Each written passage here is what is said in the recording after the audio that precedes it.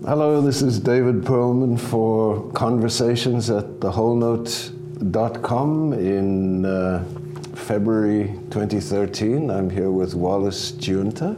Hello. Hello again. It's lovely to be back. 15 months ago is what it was. Good count. Long It time. wasn't so precise in my head. You were just preparing for a gala at Roy Thompson Hall and being not too forthcoming about an upcoming COC announcement. It's happening now. It's happening right now. Sesto. Actually, I'm Anio. Oh, you're Anio. Mainly, and I'm also the understudy for Sesto. You did Sesto the one night. I did. The second performance, I went on as Sesto. Our Sesto had a really bad cold, and that's how it works. We've also had replacements for Tito. Michael Shada was sick, and I was there that night. so one of the ensemble young men got to go on, and it was very successful. But yeah, that's just the reality of the business. That was Owen McCausland, wasn't Owen, it? Yeah. And he's in the Canadian Opera Ensemble at the moment, Yeah, is he? he's current member. Current member. And you haven't been there for 2 years, right? Yep, I had a season off. So my last season was 10-11, and I sang in the Magic Flute. This time that year, in the winter, and that was my last production with them. Yeah. So you've been part of a couple of different young artist programs. Yes. Right? 2. COC Ensemble and the Lindemann program at the Met. Yeah. Right? You just started with the Lindemann the first time we talked. Yeah, and now I'm almost done. I'll be finished this May. It's what, a 3-year or a 2? It's 2. It can be 3, but for me, I'm going to do 2. Because it's my second program, and I think it's high time I just get out there and get going. Yeah, it seems like you've got going, but I understand what you mean. Yeah. So some of the things with programs like these are similar, but in other respects they're quite different, I would imagine, based on the realities of the different companies. The different companies and where the young artists fit in. Indeed. We were talking just a little earlier when we were talking about Clemenza, about Owen McCausland having to step in and do Tito for Shada, 3 times? 3 times. And we see this quite often in the COC program, that the artists in the young program are in quite significant roles from quite early on. They are. They're very good about using their young artists and giving them opportunities when it's appropriate for them. Yeah. And they do, I don't know if they were doing this when you were doing the program, but the ensemble does. They were. It's now its own production of its own day of a main stage. So they were doing that while you were there? I think my first year was their first time doing that.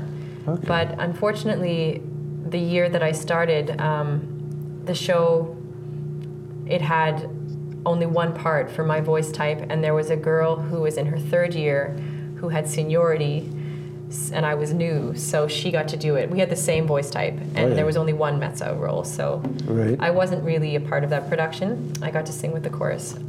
And then in my 2nd year, I was second lady in the Magic Flute, but I was also second lady in the main stage run, so the ensemble show was just another run for me.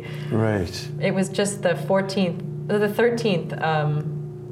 of 12 other performances of flute we did. Yeah. That was Lauren Siegel was in that one as well with you? She was in my main stage Your cast. main stage cast. Lauren Siegel and Betty Allison were my other ladies. Yeah, that's who I remember, yeah. We had so much fun. Yeah. But with the Lindemann program, there isn't, how are they different? Well, the way that they do their productions is different. The Lindemann production is a separate thing. It was the Così that we did this past November.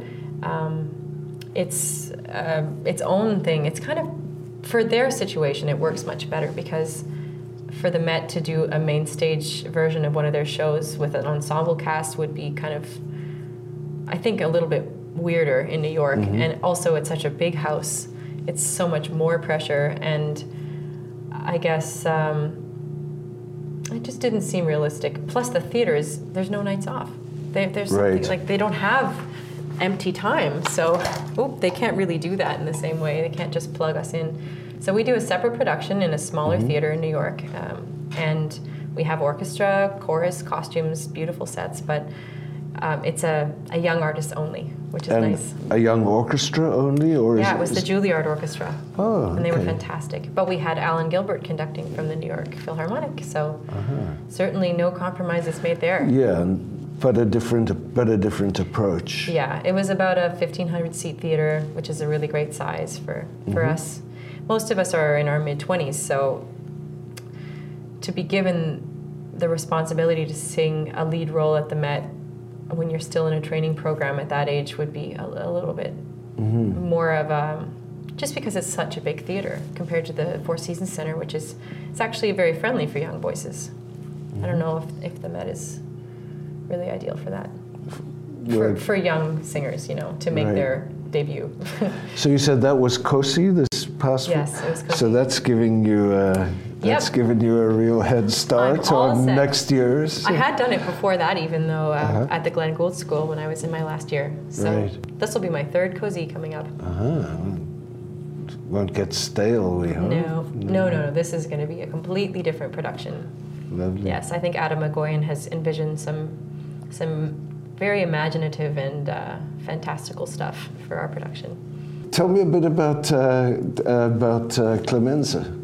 Clemenza? Yeah. Sure. Yeah. Another parallel, although it's not quite as a very specific one, group or cultural event that we're basing it on. It's an updated version, but it's not quite as focused only on one thing, right? So we have a set that kind of, to me, it reminds me of Lincoln Center, but I've heard also people say it looks like the Kennedy Center in Washington, which I haven't been to, so I don't know for sure, but it's the same kind of 70s era architecture, white marble, large, expansive facades, and I guess a very imperial and even intimidating atmosphere that's created. It's stark, You're somewhere between an opera house and a train station if you go to one of these really old style train stations. Yeah, exactly. Yeah. And the costumes are kind of 70s, but with a little bit of a traditional Roman flavor to it. I do have a toga, but it's updated with headband, aviators, and running shoes, like 70s style running shoes. Sony Walkman and joggers equipment and stuff. Yep, I don't have a Walkman. That would be really neat. I wish I did, but I have everything that a runner would need, and I'm pretty much running all the time in the show. Yeah, I saw it the night that Owen did. He did it 3 times. Oh, I saw one of them anyway. He did almost half the run. Really? 3 out of 8. It's a lot for a cover. Wow. Yeah. So did you, with that particular production, does a production like that arrive kind of pretty much all blocked in? Did you get to work with Christopher Alden, or is he was Very in much. for it? Yeah. He was there for the entire time. Oh, yeah. The first day until he left after opening night.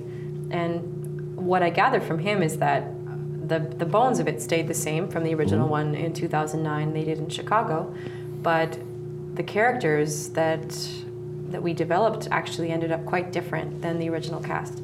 So I'm sure he's always open to that, to exploring another aspect of a character. And it was the same basic structure, but yeah, I saw a video from the original production, and I think we took it in a new direction. So you felt like you were able to bring something into it and there was room to evolve a character, or you were? Well, it wasn't so much what I wanted. That's not how it should be. The director's vision is that's why we have directors, I guess. Yeah. But what we were able to do is, over the course of the 4 weeks of rehearsals that we had, what Christopher originally had expected the character would be, it did evolve. And it evolved through, I guess, how his original vision manifested through me as a performer. So it's not necessarily what I would do if someone said to me, create the character of Anio, you have carte blanche, what do you think it should be? Right. But it's an equally valid and very interesting take on him, which I'm loving more every time I do it. And it's different from what originally Christopher wanted, and it's different from what I wanted, but I think we both ended up quite happy. That's how it should work. Yeah, it is interesting. The pants roles in that particular opera they're curious. They're hard for an audience to wrap your brain around, because some of these, I mean, if you think of a role like Fidelio, where it's a woman who is disguising herself as a man, the audience knows, and the audience knows, you. And they're along with. But here, there's more of a head scratch to belief. You know what is it? Especially when, as we have in our production, the costumes are kind of androgynous. Yeah, they're very much so. Clearly telling you what you're supposed to see when you look at that character. In fact, I think some of the critics have been confused and have mentioned things in their reviews about thinking I was a girl because I have longer hair. Yeah, the toga it was a thing. Very androgynous costume. Now I can understand how that would happen. If you didn't know the story really well and read the program notes, you could see that I could go either way. It was interesting because I was wondering in Mozart's own time who would have played those roles. Castrati or women. So those would have been castrati roles in Mozart's time still? I don't know for sure. I don't know either. If in this opera, I mean, I know that there were castrati. When Mozart was writing opera, castrati were a thing. They existed and people wrote for them and they sang a lot of roles. But I don't know if Sesto and Anio would have been women from the start or castrati originally. Yeah, I should really check that out. That's an interesting one. I have a feeling it's women, only because of the range of it. I've sung roles before that were originally castrati, and they're written in a different way. They almost feel higher than this, which is closer to an alto role, or to a male alto role. I don't know. Sesto's a little lower. The range for the both guys is about the same, but the arias for Sesto sit in the middle, and then they extend lower and higher in coloratura and in certain ornaments and stuff. But the average range of Anio is higher. It's just a little higher. Like they both go to the same extremes, but the one that I'm singing is a little higher. It's more like the range of a soprano role like Susanna or something from Marriage of Figaro. Just a little bit higher than my usual mezzo thing, but I can do it. I'm figuring it out. So have you got to sing at from the stage at the Met so far? Or? Not in a performance, but I have twice for auditions, so I know what it feels like, and it feels amazing. Does it require a bigger voice? Is it a forgiving hall? Is it a hard hall to sing? It's a very forgiving hall. I don't think it requires a particularly bigger voice. I don't think small voices are ideal for it, but I wouldn't have to modify mine. Like I wouldn't feel being out on that stage that I wasn't giving enough. I have a kind of medium-sized voice, I think you would say, and I've got plenty. It's a great acoustic, and it's just designed to make voices sound great. Yeah. Well, plenty of voice is no problem in this one. It sounds beautiful in the Four Seasons. Four Seasons. Yeah, again, lovely. It's about half the size, or just a little more than half, but that's another one where it's very forgiving and you don't have to do anything to accommodate the hall. It works for you. So COC, let's stay with there just for another couple of minutes.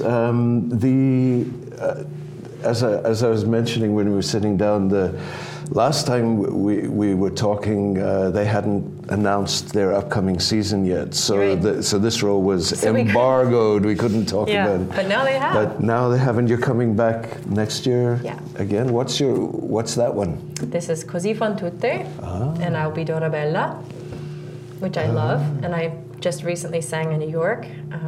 my program at the Met put on their own production, and we did Così. So. And who's your sister? Oh, my friend Layla. Oh, really? Her name's Layla Claire. She's a soprano from BC, and she was in the program with me at the Met when I started. She graduated last year, so we had 1 year overlap. Oh, yeah. And I still get called Layla in the hall by Met staff because we apparently look a lot alike.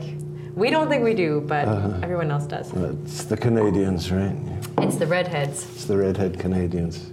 Yeah. We have only one thing in common, I think, and that's red hair. And it's not even the same red. But, well, there you go. But if people think I'm her, I'm flattered because she's gorgeous. So it'll be really neat. I guess traditionally, Così, they don't try and find two singers that look alike. But why not, if you can? Why not? It would work. And it might also add another level of confusion, interest, maybe a subtle undertone of, I don't know, je ne sais quoi, something. Yeah. That would confuse the boys even more if they might not actually know which one of us they were talking to. So a lot of Mozart in your life at the moment. Yeah. And beyond Mozart.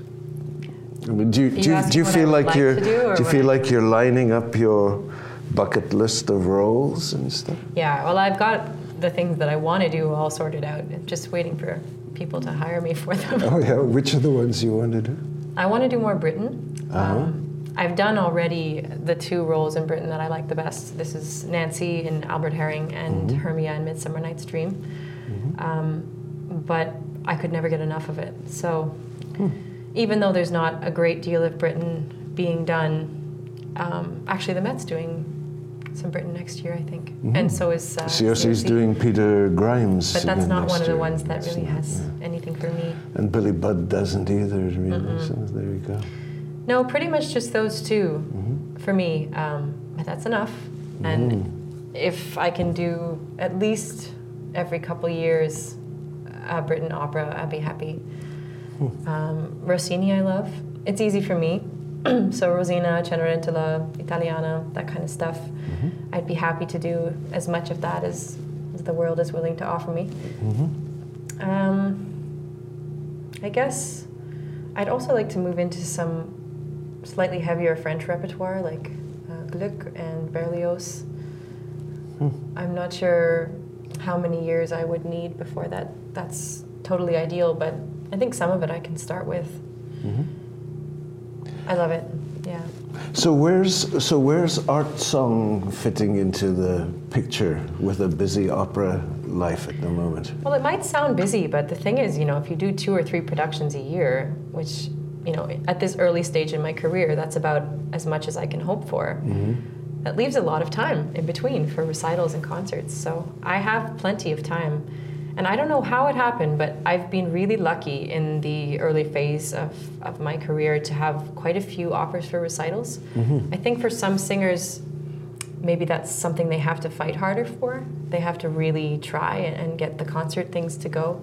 But I've always had almost more than I can accommodate. And it's not necessarily the biggest organizations or the most prestigious. I mean, sometimes, like Roy Thompson Hall, that's great. Yeah. But I'll do recitals pretty much anywhere that I can, if it's a good venue and I'm able to use a pianist that I like to work with. Last March, just after your first visit here, was when you did the Rufus Wainwright Song Cycle for Music Toronto. Yeah. And you were working with Stephen Philcox for that one. And so I had 2 questions about that. One was whether the Wainwright cycle, whether you've done that again or whether that... I haven't done it again yet. I think I would, absolutely. But most of the recitals I do are in the kind of Toronto, Ottawa, Montreal area, and I just thought that might be too much of it because it's only been a year, right? So since then, I thought I should do it, give it a little more time, or do it somewhere far away. Has he been running with it? Has he been trying to work with it with other people? You mean trying contests? to get other singers to perform it? I don't think he's pushing it. Actually, just was published about a month ago. and they sent me a copy. It was really nice. I opened it up, and inside there's a thank you to myself and the pianist that I was preparing it with in New York. We actually worked with Rufus quite a bit on the manuscript, on the actual notations, because he's coming at it from a pop side. I mean, he has a actually quite impressive knowledge of classical music, but and the classical, not just the oeuvre, but the actual technical aspect. He knows what he's talking about. But what he asked me to do was to help him notate it in a way that someone like me would be able to execute, would know what he was asking for. So he said, this is what I want it to sound like, and he would demonstrate, and this pianist friend of mine, and I would go, okay, well then you need to write this and that and that. So I guess this is the first score I've helped to create, and it was amazing to see it. Now that it's published, I think it'll be probably programmed more. But it wasn't published when I did it, and it up until January, I think it hadn't been. So it's a big challenge in terms of the energy of those songs where he is his own accompanist and whether he can be as schizo as he likes without having to arrange it ahead of time with his alter ego. It's harder when it's a singer working with an accompanist. There has to be a huge level of, I don't know what you would call it, simpatico or something. You just have to really listen and know the person. And that's why I chose Stephen, because Stephen's been my main pianist and coach since I was 19. Back to Royal Conservatory. Yeah, since my first year at the Con.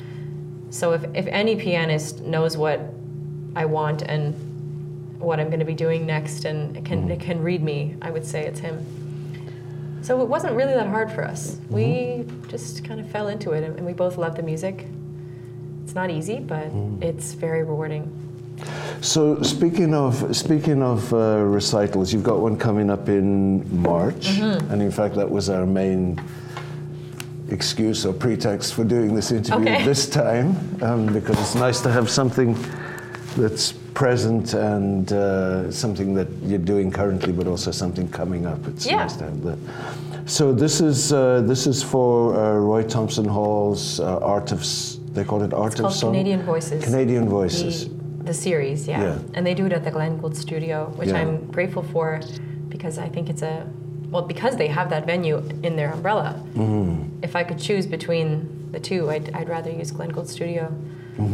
I love the hall, Roy Thompson Hall. I actually worked there for 4 years, so I saw a lot of vocal recitals in there, and it worked for some voices, but I think for mine it wouldn't be the ideal. It's not a great, and I mean it depends where you're sitting in the hall sometimes as well as to whether. I've been on the second mezzanine for people who you thought would take no prisoners in that hall, and really the hall has kind of brought them to their knees a little bit. I agree. The big voices I've heard there, they sounded good, but it doesn't show. I mean, it wasn't designed for solo recital. It wasn't. So it's nothing against Roy Thompson Hall. It's just, you know, it's nice to have a right-sized hall for what you're actually. And I also like to be able to almost see everybody that I'm singing to. At least know that if the lights were up, they could see my face clear enough to know what my expression is and really see my eyes, because that's a major tool for communication. Windows to the soul, as they say. Yeah. And since my mouth is doing all kinds of wacky, contorted stuff, trying to get the vowels out, the eyes are the only thing that's left kind of available to communicate. While the mouth is wrestling with all the eyes, the eyes are not wrestling. Right. Nice one. Yeah, who's your? So tell me about your program for that recital.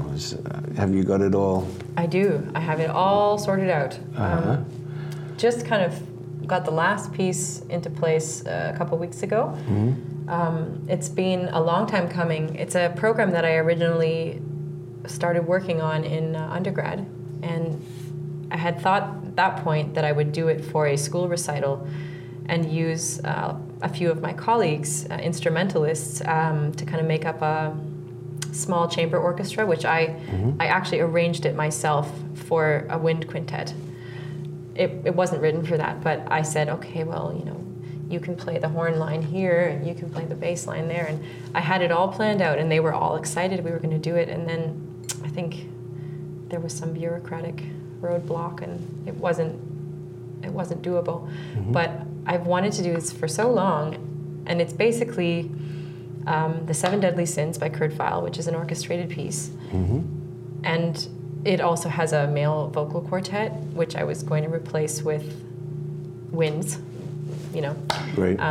So now I'm doing it with just piano, and what we've done instead of filling in the blanks with instrumentalists, we're filling in the blanks with other pieces on themes of sin that fit with the original intention that Weill had for the work, which is not the traditional biblical sinning concept that we all kind of learn as children. Thou shalt not do this and that. It's really highlighting how sin in our society has been completely reimagined to almost be the opposite of what was originally classified as. And this takes place, I think, in the 20s. He didn't write it then, but I think it takes place in the 1920s. So the protagonist, Anna, is sent out into the world by her family to make money for them, send it back home so that they can build a house. And I guess they're struggling. They live in Louisiana in a very small community, and they don't have any money, so they send her out and they tell her, do whatever you have to do, but just get rich quick. So she's a dancer, so she tries to get a job, you know, legitimate job, dancing at a theater or with a ballet or in movies, whatever she can. And she finds that in this cycle that she's fallen into, that she gets drawn further and further into corruption and sin. But she doesn't want to be a part of that. She wants simplicity. She wants a home. She wants to fall in love with a person that she loves, not for money, but for who they are. She wants to eat well, take care of herself, and she wants to relax and basically live the way that she should be living. But every time she does that and indulges in her, you know, her natural instincts, her family says that she's lazy, that she's greedy, that she's lustful, that she's doing all these things that really she's doing the opposite. But interesting. They want her to stay with this rich old guy who's going to pay for, basically as a courtesan, pay for her fur coats and give her lots of money, and she'll have to sleep with him. And she doesn't want to do it. She falls in love with a poor young man who treats her very well and respects her, and they say, no, you can't do that. You got to stay with this old guy because Fernando, your young lover, is not going to pay the bills. So what I've done is I've tried to find songs to complement the Weill piece that that fit with this kind of flip side of the coin. And you're going to interweave them, or so it becomes a through line for the There's recital. no intermission. The Weill structure is prologue, seven sins, epilogue, and we have for each of the seven sins one or two more songs to kind of make a little group. So there'll be seven little groups with a prologue and an epilogue. I like it. That sounds nice. It's, and a through line, a character through line as well to work with, which is great. Absolutely. Not having to imagine it sometimes. Some song cycles, you know, there's a kind of emotional character through line, but you can't overdo it because you can't do Winterreise as if it's the same guy talking all the time. No, but this you really can. You can. Although the other songs that I've got are all over the map. You know, they range from Monteverdi to Zarzuela to Schubert to Cole Porter, you know, everything under the sun. Don't put your daughter on the stage, Mrs. Worthington. That's a good one. That's a good one. No, that's not the one we picked. It's not for this one. But we have Love for Sale from a great song. the New Yorkers, that's for lust. Nice. Old love, new love, any love but true love. Who's your pianist for this one? His name's Ken Noda. I wasn't able to work with Stephen for this one because we needed to, Ken and I have been working on this in New York for quite a long time, and I didn't want to leave it to the last minute. I wanted to be able to, I figured I needed someone from New York so that we could prepare it together starting, many months before, like I would always want to try and do.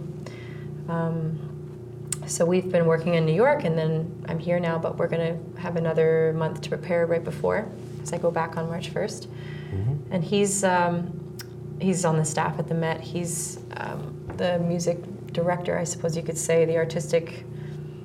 Well, not the artistic director. I think the head coach would probably be the appropriate term for the Lindemann program. For the Lindemann program. I don't know what the official titles are, but he's also been for a long time James Levine's assistant and right-hand man. So definitely a very lucky me to be able to work with Ken.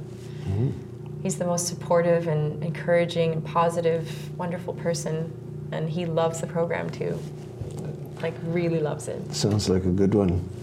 And jumping around all over the map, sure. I noticed the Glenn Gould Foundation is announcing the new Glenn Gould Prize winner next week, I think. And I noticed Stephen and I are a press release that said that you had been added to the program. Yes, they were trying to find a way to fit me in, and we've been back and forth about it for a while. But I'm glad I get to work with Stephen again, because this is something we've done before together. I think 2 years ago, 2 prizes ago, we did a little mini recital for that same event. Oh, did you? Yeah, so I'm going to reprise it again. I think this one's from the stage at the Sony Center, though, isn't it? Or yeah, the other one was at the AGO. Yeah, which was a little friendlier. Are they going to mic you at the Sony Center? I don't know. Well, they mic'd me at the AGO because it was a big kind of conference hall room. Yeah. And there was no acoustic. Mm-hmm. But we're going to be on stage at the Sony Center, and also the audience is on stage, I think. Oh, okay. I think they have, it's a dinner, so I think they have the tables on the stage. They've got it all opened up. Mm-hmm. So it'll probably be okay without a mic. So what are you going to do there? Do you know? Well, yes, you must know. It's next week. They only asked me like 3 days ago officially to do this. Originally it was going to be a duet program with another singer who couldn't do it. So me as a solo performer is new. And I've got some ideas. I think I'll probably be singing the Seguidilla from Carmen. Mm-hmm. And I don't know for sure. I mean, Stephen and I have probably like 10 or 12 hours of repertoire that we could choose from. We might just play it by ear. It's more exciting that way. So things like that do just pop up out of the blue? They really do. More here than in New York. But I guess I've got some good contacts in Toronto now. And on the New York scene, I remember when you were doing the Wainwright, you talked about how that cycle was done at some other, the Brooklyn, someplace in Brooklyn, done I think you said? in an interesting way. Not in Brooklyn, it was Not done. in Brooklyn. His opera was in Brooklyn at the Brooklyn Academy. And it was actually around the same time that I was preparing the cycle and working with him that his opera came out. So the other performance of this song cycle was with the New York City Opera. Yeah, City Opera. Okay, New York City They did Opera. a sort of, they reinterpreted it though. They had 4 different singers. And they did it like a, I don't know. They split it all up and they just took turns. And it wasn't what he originally intended for it to be, but it worked. And that was, I think, November 2011? Yeah. It was interesting. I saw that performance and I really liked it. But I like it also as one person telling the story, you know, because it really does tell the story of how he dealt with the passing of his mother. And I think it's neat from, like we were talking about song cycles before, to just go on that journey. Find the through line and then have a chance to... It's such a concentrated medium. I don't know how anyone who does opera can't use it as basic training for being able to There's a lot go of from 0 to 60 in 4 measures. Hit the ground From song running. to song, you're a completely different person. It's more difficult than opera. I think that's a unanimous agreement among singers that recitals and art songs are more difficult. More exposed. You have to create the costumes, the sets, the lighting, the orchestra, the whole thing in one 2 or 3 minute microcosm. And then let it go. And then completely start a new show. Yeah. Do like Tristan, and then do Marriage of Figaro, and then the next one is like Damnation de Faust. And it's just kind of like exercise for the brain, like weightlifting. Yeah, it is. It is. Toronto Symphony Orchestra. Did I see your name next year? Next season? April, I'm going to be doing a duet program. I think the 26th of April, 26th and 27th, around there. And you know what that one's all about yet? Or? Well, I think it's like, the Lacme duet and the Barcarolle from Hoffmann and Solaria from Figaro. It's just standard female duets. Oh, okay. Like the popular opera duets for soprano and mezzo. So you'll get to revisit from the stage some of your record store repertoire? Right? Absolutely. Absolutely. Yeah, I'm looking forward to it. I'm glad that my debut on that stage will be something, it's not going to throw me off. That's something I've done before. It'll be a really comfortable and fun way to, I've sung on this stage before, but not officially. Only after hours. I remember you telling me that story. I know what it last sounds time. like. It was great. I was wondering if the Met had a record shop. So you haven't snuck out on that stage after hours, or? Oh, sure. I mean, but I'm allowed now because I'm a young artist there. So. Right. So you just to go. Although it's really hard to do with the Met because when they're not doing a show, they're rehearsing something else, or they're setting up, or they're changing sets between two. It's very rare that it's empty. Like never, ever empty. Wow. There's always at least like 30 or 40 stagehands doing something. It's like a hive of ants, that building. It's constant activity. It's like just this pulsing energy. It never shuts down. Yeah, that's interesting. It's very exciting to be a part of. Yeah. So a totally different line of thought in terms of the business of keeping it all moving along. It interests me to know the extent to which who helps you do that. I mean, when the Glenn Gould Foundation decides they're going to get in touch with you, do you have to be super organized at that level, or have good people around you? How does it work? How does one find the PR, artist management, all that side of holding it together? I mean, I've been very lucky in that regard. I've had a manager since I was still in school, Dean Artist Management. There's a few of them that work together at the firm, so I guess I didn't go through what might be difficult for some singers coming out of school or coming out of programs and then trying to find management. I had it quite early. I think I was 21 or so. So I don't know.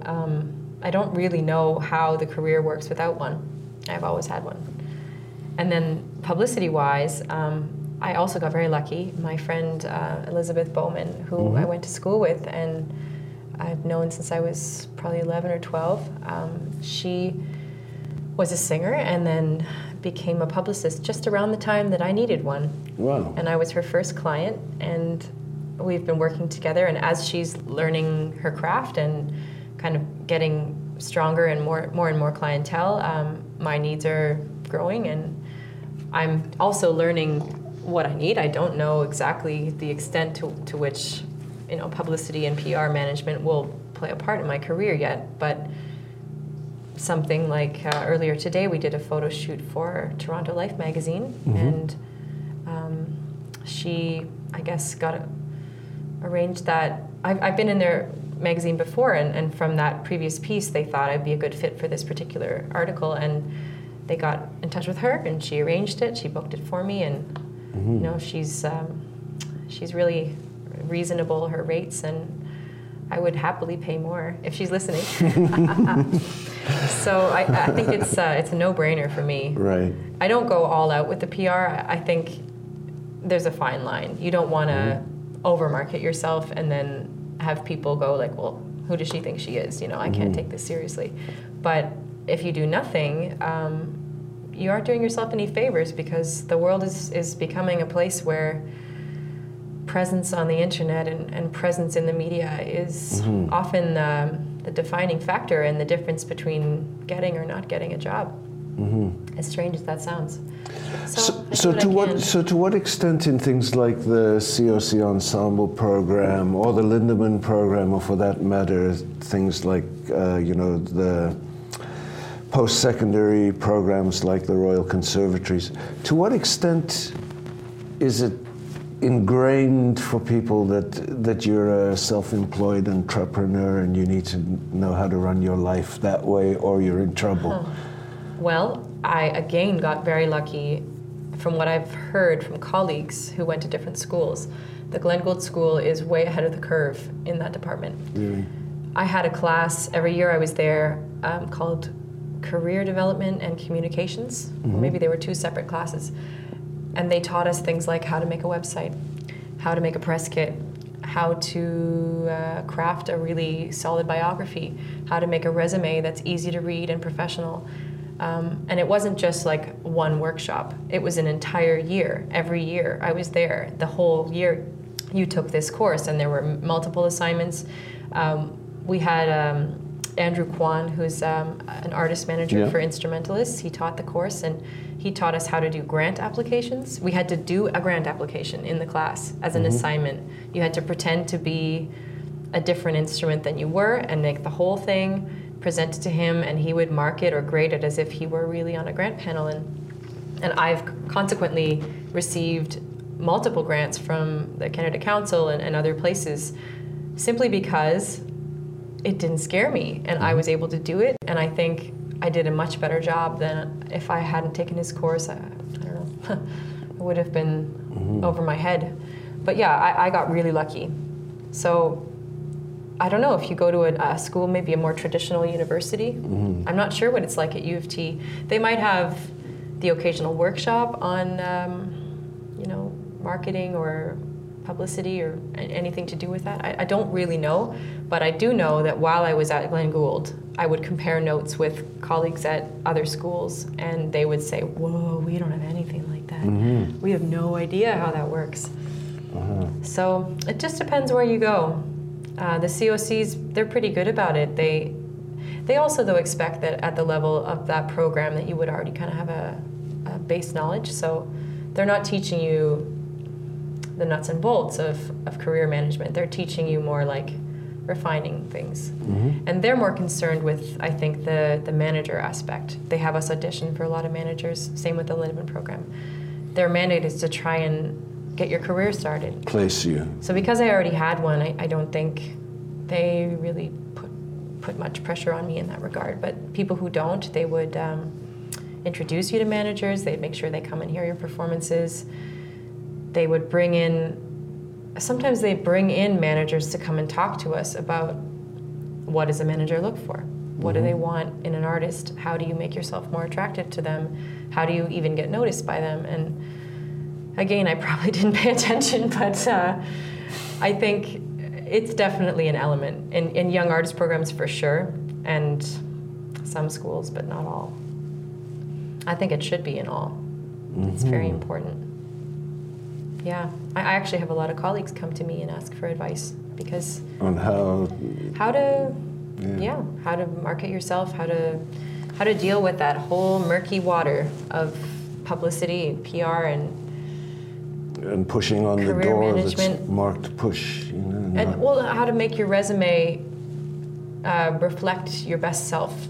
So you can sing really well, and if they can't read your resume and it's too confusing and it's full of typos, that might get you in the waste bin as opposed to in the folder, after a day of hearing people over and over. If your materials don't reflect the quality of your performance, sad as it is to say, that can have a big impact. Where does recording fit into the whole? I've heard some people say the main reason for recording these days is in order to have your recordings as part of the package. Do you mean professional recordings? Like with a label? Or just label. I don't know. I don't know where label comes into it these days anymore. But professional quality, not just archival recordings. You know that. Yeah. I mean, I was thinking your recital. You said it's at the Gould, which is a professional standard recording studio. Thanks for reminding me. Actually, I mean to see if we can just turn the mics on and have something. Even if it's archival or... Yeah, I don't plan to release it as a CD. Yeah. I have no intention of that, but... But to have it as part of the package. Yeah. Or for my website, maybe, for YouTube. People hire people off YouTube now. If they need someone and they get recommended, someone says, oh, you should check out that mezzo, I heard her and blah, blah, blah, and she was good, then they'll find my YouTube video, and if it's good, then they might call my manager. And if it's not, then they won't. Yeah, so it's true. It's important. It's really important. I'm of the mind that live performances, good live performances, will sell me better than anything I do out of context in a studio. So I try and get, you know... Live from the floor equivalent I think I'm at my best. May not be true for everyone, but generally I find in the moment I do better work than in a kind of calculated, very careful studio environment. Yeah, well, I mean, I would assume, especially in a lot of songs, that that the breathing tells a story from the beginning to the end of the song. It's not each phrase, so that studio work often robs you of the ability to actually breathe right through a whole song from feeling to thought to feeling. To you. Yeah, that's weird.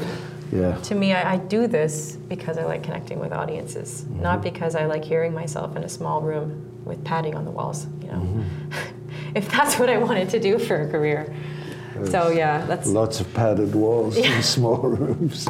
I don't like listening to myself. Actually, I'd much rather not. That's another thing against studio recordings. It's probably consistent with most singers. We don't. You're having to micro-analyze and re-listen. To go back and evaluate yourself and make the call of whether it's good enough or not. Because always you're going to feel that it's not good enough. You're going to listen to it and be like, I can do better. So, but your body can't do 50 takes in a day. Yeah. So you do have to settle, and that's very frustrating.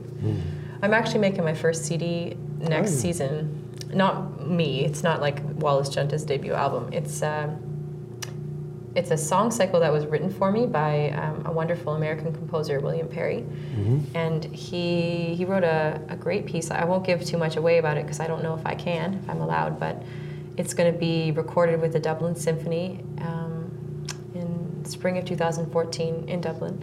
The Arta, I think it's called, RTE, that symphony. And it'll be released by Naxos sometime after that.